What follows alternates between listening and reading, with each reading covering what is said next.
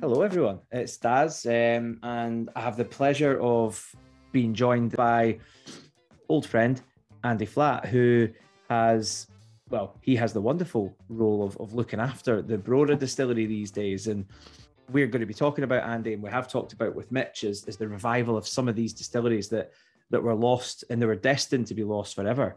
But a few of these distilleries have been revived recently, and none perhaps more famous than the Brora distillery. I think that's fair to say, is it not? I think, yeah, very fair to say. I mean, it's always exciting to see, distilleries come back. But I think in general terms, the revival, the restoration of Brora, it's one of the biggest things to happen in whiskey for as long as I can remember. Yeah. If not the biggest thing. Yeah, it's a massive project, and it's something that people are so passionate and emotional about as well, are these kind of old distilleries that are coming back to life. I guess, I mean, what is it that your role is there then? A lot of people would think that would be an amazing opportunity to work in that part of the world at a distillery with such a name. But how did you, what are you doing there? And tell us a little bit about kind of how you ended up there. To be fair, they wouldn't be far wrong. I think genuinely it's the best job in the world. Yeah. It's so technically speaking, my job title is brand home host. Mm-hmm. So what I do is I essentially just host, look after the tours, make sure they run well, organize everything for clients and guests coming up. Yeah. So I look after the brand home in the background as well, kind of admin and paperwork and the less kind of glamorous side. But in general terms, I'm kind of like, I'm the guy that's going to shake your hand at the front gate and show you around and give you the chat and let you taste the drams and lead you through, the history and all these things. So, yeah, but it's not a difficult job in its own way because everybody who comes there already loves Brora. It's not a hard sell to get someone to be excited about coming to Brora because they already are, And it was something we talked about earlier about, people that are coming there that feel they've got a connection with it. There's people who've never, ever been there who'll maybe wander through the courtyard and they'll just touch the side of the still house or maybe put their hand on the still and just touch it and they have this connection with the place. Yeah. But you've never, ever been there. It's this, this kind of ethereal thing. And it's just wonderful. And it took me a wee while to get used to it, how someone could be so... I mean, I've seen people with like misting up walking through the gates and stuff because they're just overjoyed to be there. And it's just a pleasure to see that, it really is. No, it is definitely. I mean, we're going to cover off a lot of talking points tonight, but before we do, we need to get a dram in our glass. I unfortunately, I don't have any Brora in my house. I'm actually not that embarrassed to admit that. That's fine. I think that's a reasonable, normal thing to say. But I do have a distillery that's very close by. I've got a lovely Clynelish 14-year-old here, which I'm a massive fan of. Which is linked to Brora in some ways, Oh yeah, for sure. Yeah. I think generally, Clynelish 14 is one of my, if you're going to stock a bar with only 3 or 4 bottles, then Clynelish 14 would be that one, Yeah. And it for me, it has the historical link to Brora, but it also has that link for me that it's just a dram that I really, really enjoy. Yeah. So that's an excellent choice. I suspect that's not in your glass tonight. No, not tonight. So luckily I do have some Brora kicking around. So what I'm drinking tonight, this is a 39-year-old single cask Brora. Wow. So this is from our distillery exclusive collection, release number 1. Wow. Okay. Yeah. So this is available only from the distillery. So this is from Brora before it shut. This whiskey. So what's the style like? What kind of character have you got in that one? Oh, so the thing is about Brora is we've always had this main distillery character, this kind of like waxy, fruity kind of character. But it's kind of, there's been these kind of 2 points in time when they've gone into kind of outlier territory. So you'll have this kind of like heavily peated period through the late 60s and the 70s. And that's the Brora I've tasted. The Broras I've tasted in the past typically had been heavily peated. Yeah. Yeah, the special releases and so on. A lot of these, the heavily peated era. So there's these a few years on either side where we've done this kind of, what we'd call mainland peating or lightly peated, as was the style in those days, And this 82 Brora kind of falls in that category because it returned to mildly peated production in the summer of 1981. So after that, then anything after that August, it's going to be then unpeated, or mildly peated, as we call it. So this comes from that era. And it's actually called Hidden Beneath for the very reason that you've spoken about there. It's what's underneath that smoke. You know, that smoke's that character that's associated with Brora. But we also have this other period when we go into this really kind of earthy, robust styles as well. So to nail down distillery character is quite different because there's these kind of three facets of the flavor profile. Yeah. You know, but of course, is that where the kind of story of the triptych came from? Was it these three elements, I guess, that Brora had? I guess it evolved over time, right? I guess that's what it was about. Yeah, it's a one-off release, and I think at a time when whiskey marketing, they have stories for everything. Yeah. This isn't some sort of disingenuous stuff that we've put together. This is like the three facets of Brora. It's the history of Brora in liquid form in three different chapters. Yeah, you know, and each one's been specifically designed to showcase these to their brightest point. You know, it's just a fantastic liquid to kind of be involved with. You know. Now, before we get into the, you know, how it was reopening the distillery and all that kind of stuff, when you and I met, you were running a blog, The Amateur Drammer, and you were very active in the whiskey community, and I'd bump into you at launch events because I was on the brand side, on the distillery side, and you were writing a lot and sharing your thoughts through your blog, but also a lot of written titles and stuff like that as well. You wrote some newspaper columns and things like that too. So, I mean, how did you make that transition from being the amateur drummer into Mr. Brora? You know what? Like all the best stories, it just sort of happened. Aye. You know? I mean, I wasn't involved in the whiskey industry when I was kind of, writing. I was kind of moonlighting, as it were. Yeah. So for those of you who don't know, I spent 14 years working for the police. So it was just this kind of nice escape to go and pretend to be a whiskey writer and get invited to distilleries. But of course, that just, I don't know, it's like it just led me further and further down the rabbit hole. And where did that passion come from? Just sort of earlier on, then was that something you just fell into? Did you meet someone that shared a dram with you, and you thought, "Wow, this is a new world I don't know about"? You know, both of those things. So it's kind of it's a sad story to start with, but it's got a happy ending. So right, bear with me for the good. That's we're going on an emotional roller coaster, bro. Yeah. So this is like my origin story. This is the whiskey origin story, how it all began. So my father passed away in a good few years now, 2011. And at the point we're in hospital with him, and someone had smuggled in a bottle of whiskey for him. Now, for many, many years, I'd always known he was a whiskey drinker, but it wasn't so much the drink, it was the appreciation of it.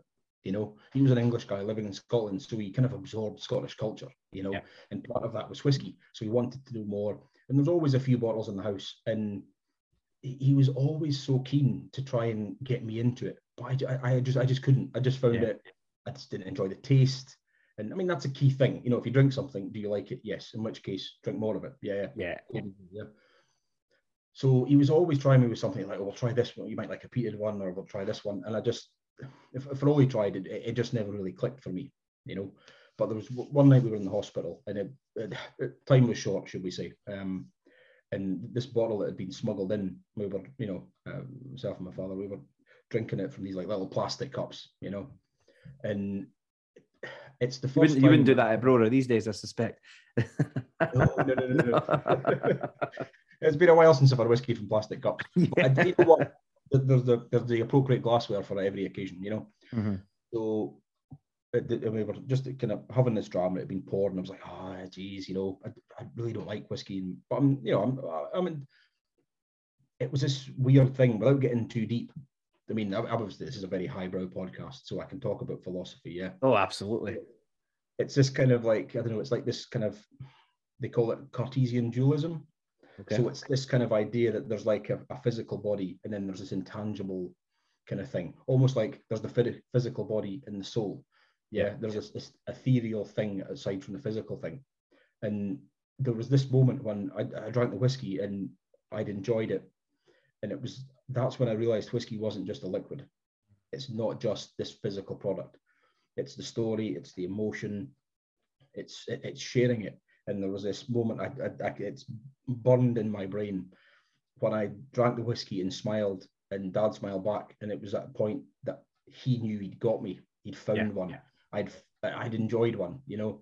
And that for me is when whiskey became like, wow, there's something beyond a beverage. It's not just, there's an ethereal thing that you can't put your fingers, you can't touch, you can't describe. It's just there. Yeah. And then it just kind of got a bit out of control after that, you know, just the kind of thirst for, you know, just the kind of thirst for knowledge. And I bumped into some guys at a whiskey festival. It was guys from Edinburgh Whiskey Blog. I don't know. I'm assuming you've probably met all of the guys. Nice. Yeah, of course. Yeah, Chris. Yes, Chris. Jason as well. And I'd kind of bumped into the whiskey festival, and like all good ideas, when you've had a few drams, I was like, yeah, I'll do one of these. I'll write one of these blog things, because it just seemed like a nice way to kind of be able to chat to people about whiskey, find out about it, and kind of push myself, you know, to know more. You know, because you can't write anything unless you know at least a little bit about it, but you can approach it from the amateur perspective, which is hence the name, you know. It was just this, here are my thoughts at this stage of my whiskey, the whiskey journey. I know it's a bit of a cliche, but no. Let's go on one, you know. Yeah, no, I loved it. I mean, and we met at that time, and we share a passion for sherry. You're a big fan of sherry. It is your fault that my little cupboard has very, very many different types of sherry in it. I don't think it's my fault. I can't take responsibility for that. But to be fair, you opened the door, and I well. Yeah. However, we'll settle on that, you know. Yeah, and we also, and Mitch is the same actually. We share a small passion, much less so than the whiskey side, I would say. But we enjoy a cigar every now and then as well. But you know, and I think it's about flavour, and sherry's got that in abundance. Whiskey's got that in abundance, and it's these little emotional connections that enhance all of those experiences at the same time, right? I mean, if you have a cigar with someone, it's a special moment to celebrate. Likewise with whiskey, and you know, we had sherries up in Inverness. I remember, when was that? It must have been about 5 years ago now or so. Oh, easily, yeah. I remember that, because we did that you were working for White Mackay at the time. That's right, yeah. And it was there was the Dalmore ones were there, and then the sherries that come from the same bodega, and it was just that kind of interconnectedness. Yeah. But it was just, for me, when I tried a sherry next to a dram, and even though it was like a big, rich, unctuous, full-bodied dram, the sherry just outgunned it completely. Just with its mouth coating, and I was like, wow, this is like something entirely new. So it just, that was another rabbit hole that I kind of fell down. Yeah, you know? It's a bit cheaper though. It's a bit cheaper sherry. Yeah, it's quite pleasant there. It was that night when I got home from your tasting, I went online and was looking to buy sherries, and I bought a couple of the ones that we tried that day. Yeah. And I was like, really, is that a misprint? How can a 30-year-old sherry be that cheap? I know. So I bought two of them just in case it was some kind of misprint on our website, you know. Yeah. But fantastic. And I think, me and you were maybe similar in that way. We like to pick things apart flavor-wise. Yeah. You know? Yeah. And it's also about having the time. It's like there's a difference between reading a newspaper and reading the news on your phone. It's about having both the same information, but it's absorbed differently. If you have the time to sit and read a newspaper against the rush thing on the phone. And it's like that for me with a lot of like these sort of consumer products, and the fact that you can take your time with a cigar and enjoy it. And it's having the time to do it, not necessarily doing it itself. And it's the same with sherries and whiskies and coffees, and it's just the analytical course, you know. I can't remember the last time I tried something and didn't kind of analyze it a little bit. Yeah, I mean, I guess as a blogger, as you were, that became something you honed in on and actually became very skilled at, and it's something obviously that's probably I'd imagine as doing the role you're doing now, something that stood you in good stead actually for, you know, when you're with clients, they're enjoying very rare, very special single malt whiskies. You appreciate probably more than anybody the fact that you don't want to rush this. You need to sit down, you need to take the time and be present with what's in front of you, because it's very special, right? And that's something that doesn't always happen at distilleries. And I've worked at distilleries that have thousands of visitors that come through every day, and not that we're pushing them through to speed them up, but the reality is there's a tour right behind them. You know, and they need to get out there, get out the still house, get out the tasting room, you know, get onto the shop and get out the distillery. So I mean, you guys are creating something very different at Brora, and it feels like that's a nice environment for you personally because of, you know, your interests. Yeah, I mean, I think what we've kind of concentrated on and what they kind of what we strive towards is just making people feel welcome. You know, it's the home of Brora. It's the brand home. You know, so you're coming into our home, please feel relaxed and welcomed. You know, like I don't wear a tie. It's just nice, relaxed, chilled out. You know, people come in and make you feel welcome. But the beautiful thing there is that people tell me what they want to see and do there. You know, the tour has a flow that when it's got start time and end time. But I can shorten it. I can play with it. We can do different things. So I kind of judge what people really, really want to see and what they want to do. And then at that point, in the first 5-10 minutes of meeting someone, sitting, having a coffee with them, chatting about what they're looking forward to the most, that's when I plan the tour. Yeah. You know, so it's for the guys listening that are going to make their way up to the North Highlands, what is available at Brora for, you know, the whiskey enthusiast, the whiskey collector? What can they do at Brora? Okay, so our experiences are different in the fact that, you know, we don't have them every day, you know. Yeah. So maybe some months in the quieter months of the year, we'll maybe have 4 or 5 in the whole month. You know, maybe in the summer it might be sort of 5 or 6. You know, so what we're offering is small groups, and we're offering people the chance to come in to the brand home. We're not talking about a 45-minute tour here. Yeah. Okay. I mean, experiences there are, we've got one that lasts around 3.5 to 4 hours, one that lasts around 5.5 hours. So you're there all day, you know. Right. Okay.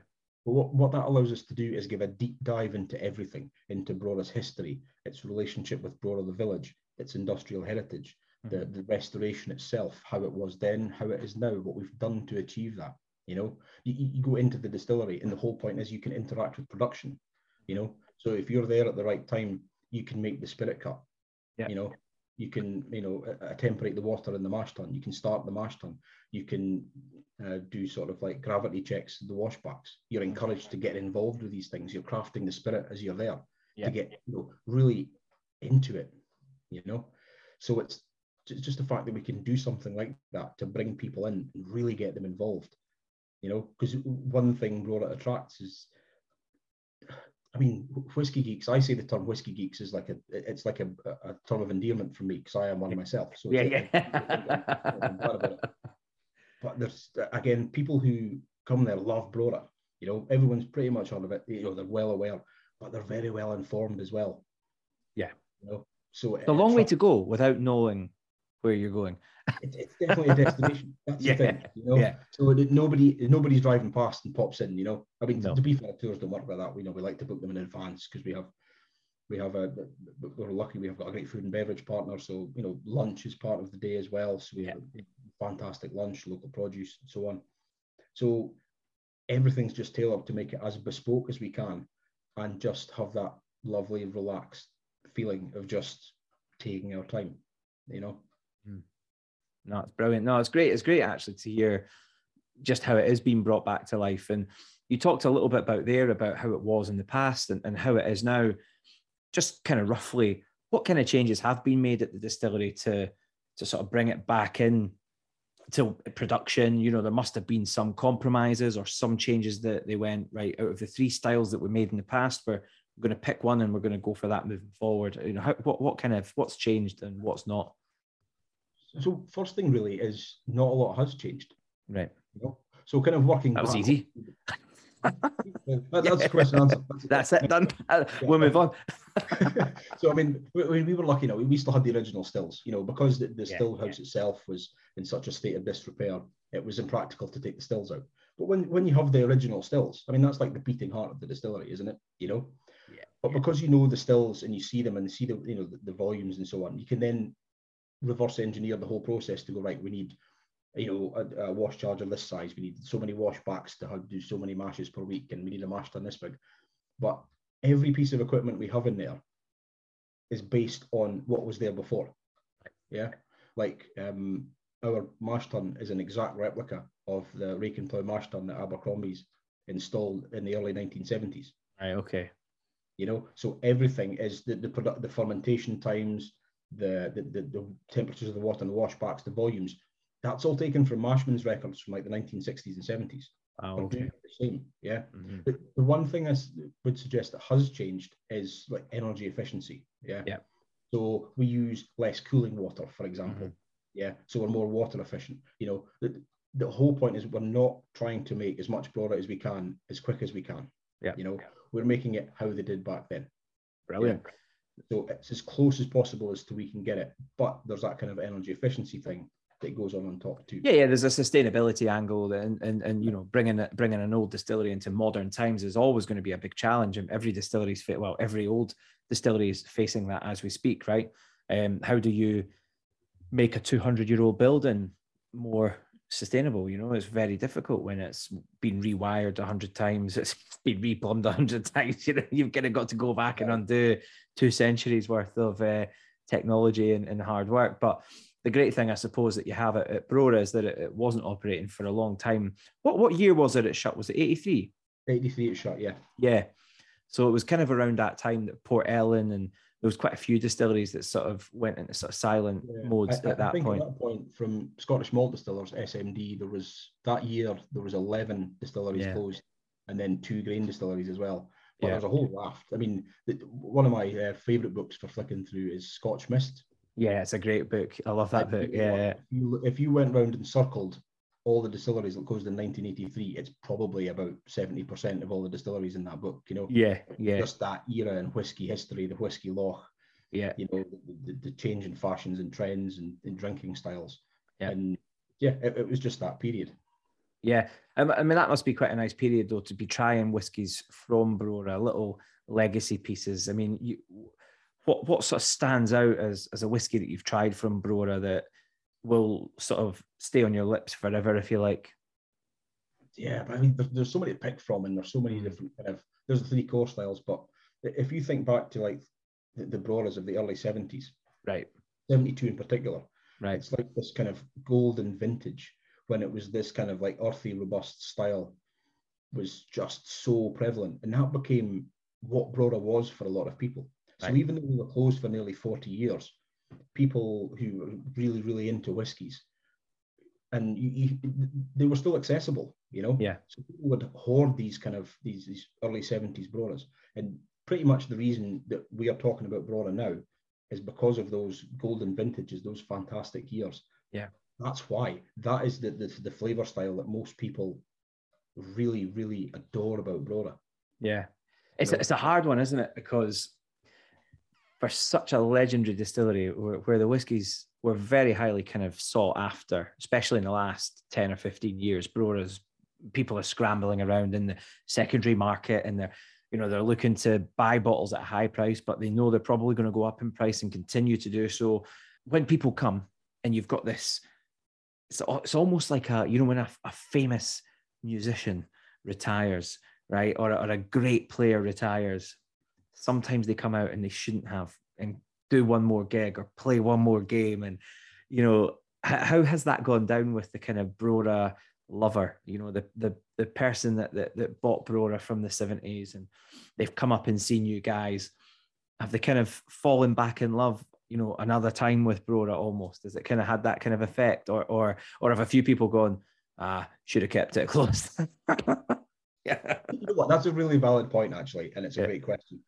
But what I would say is that because we've worked so hard to replicate the process exactly as it was, or as close to it as we can now, and because we put over 250,000 labour hours into the restoration work, you know, the stonework.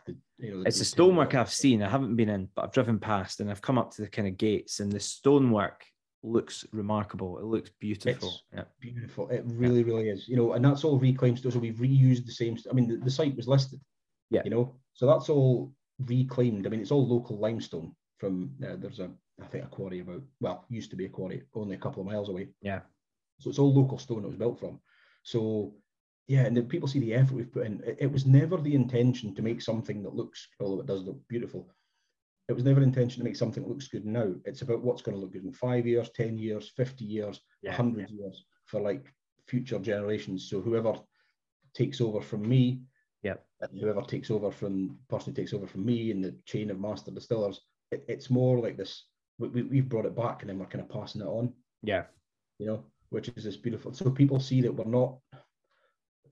not trying to make whiskey Disneyland. It's not a whiskey theme park. It's not the kind of, and nor is it the Brora Museum, because it's still, you know, it's still got that historical precedence to it, but it's an operating distillery. It's a working distillery. Yeah. Yeah. How many people are up there working then? Just out of interest, is it like what sort of size is Barora now that it's back up and running? Okay, so we have 5 operators and a master distiller. Yeah. And myself and the brand home. That's kind of really about it. Yeah. Barora's always been reasonably small in terms of production. I think historically it's never gone over 1 million litres a year. Typically about still 800. Very boutique in terms of size then. Yeah. Yeah, and that's what we're looking at just now, is looking at a production of no more than 850,000 litres a year, which makes it amongst one of Diageo's smallest distilleries as well. Yeah, it's a small distillery, definitely. I mean, it sounds to me, just listening to you talking and about the production side, it sounds like you've got a good working relationship then with the distillers and the operators up there. It sounds like a nice place to be. You know, it's do they give you keys for the warehouses and things like that? You do. That's good to know. Good to know. The next time I'm driving past, I'll leave the back fire exit open. And you can is that right?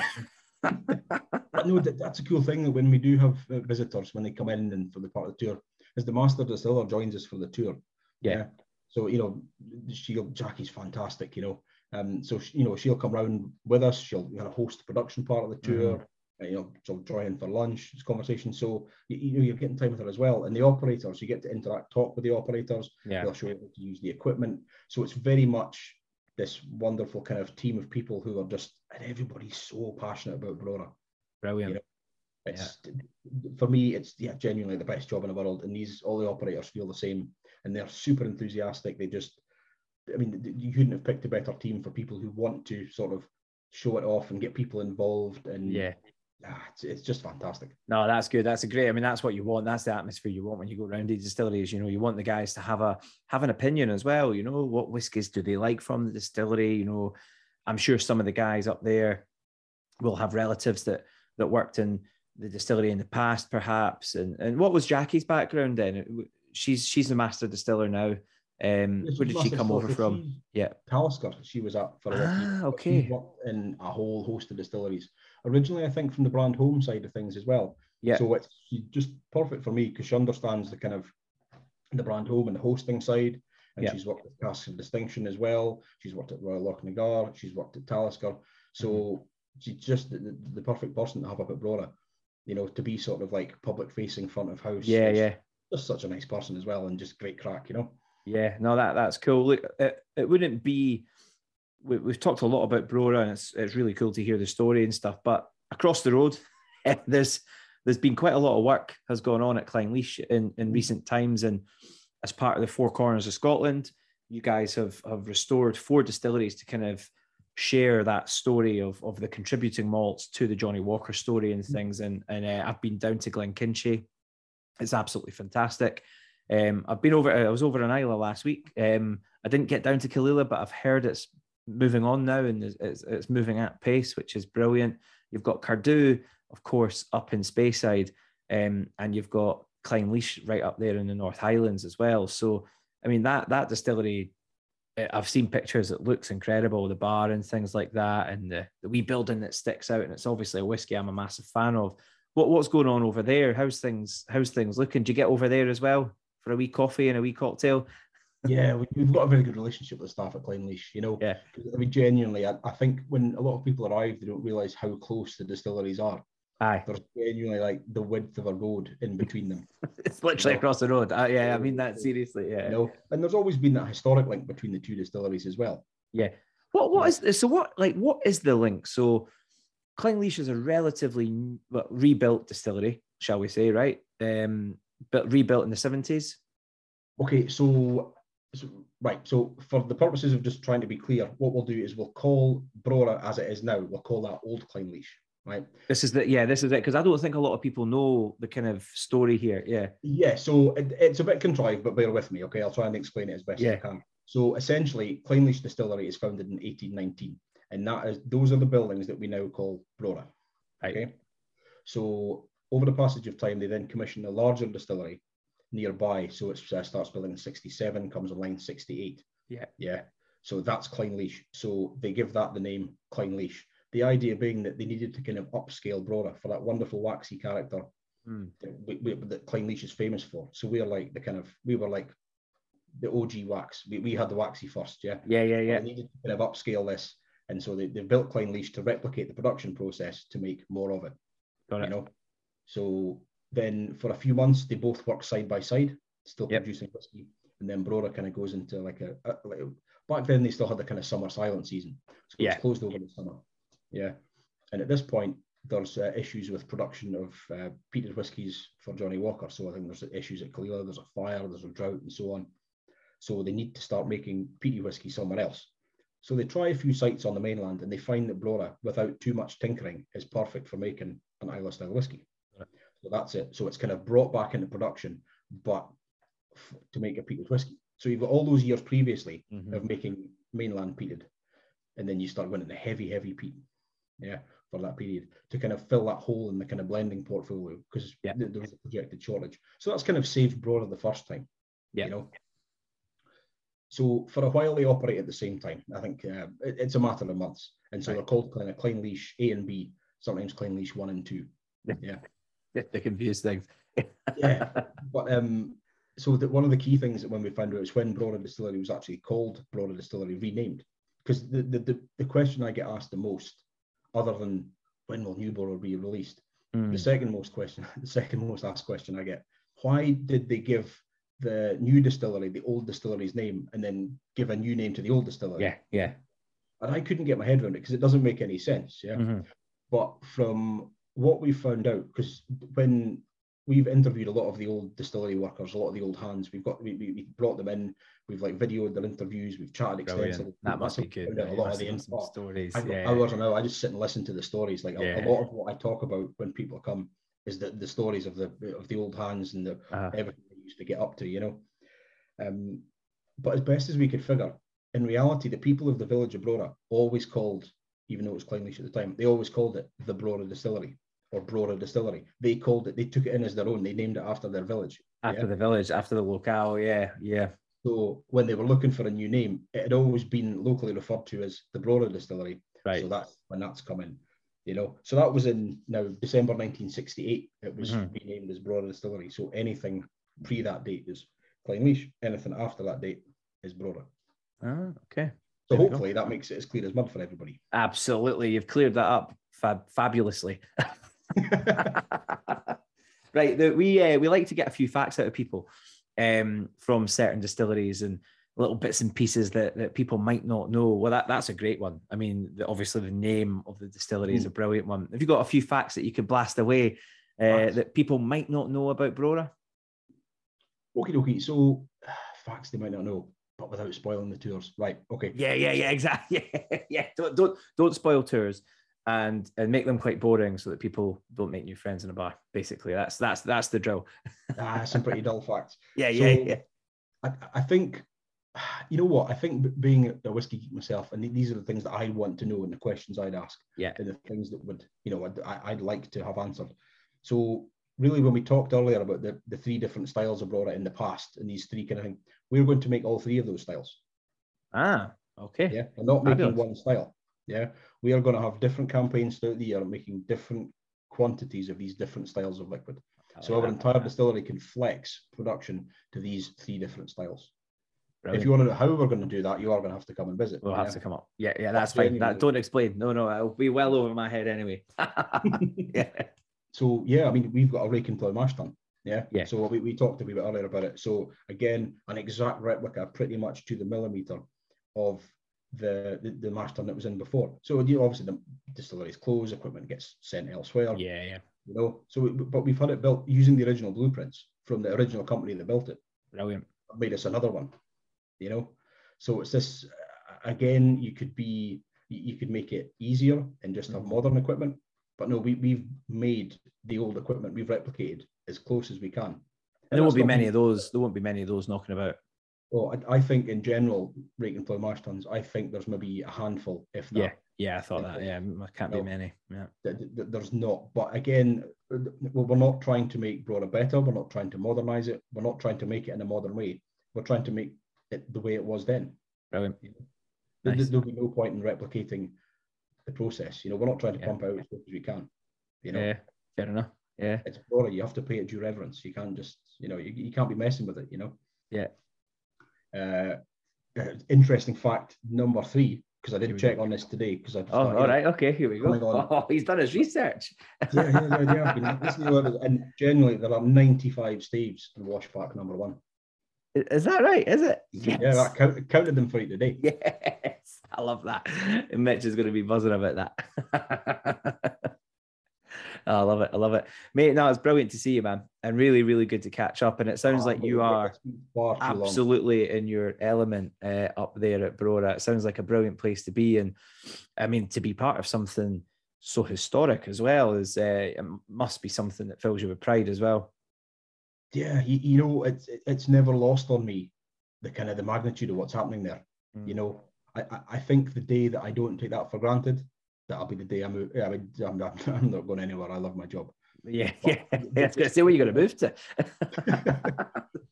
I mean, to be fair, as first jobs in the industry go, I'm kind of setting a reasonably high bar for myself. I think so. Absolutely. Yeah.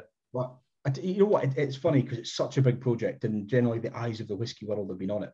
And I think some people would see that as like downward pressure. It would, you know, it would weigh you down because there's the weight of expectation on you. Because when people arrive, I'm the face of the project for that 5 or 6 hours that they're there. You know. Yeah. No, it's brilliant to hear about it, man. And thank you so much for joining us. And we'll catch up soon for a dram in real life. I look forward to that very much. Maybe perchance a cheeky wee sherry as well. Wee sherry too. There we go. Class.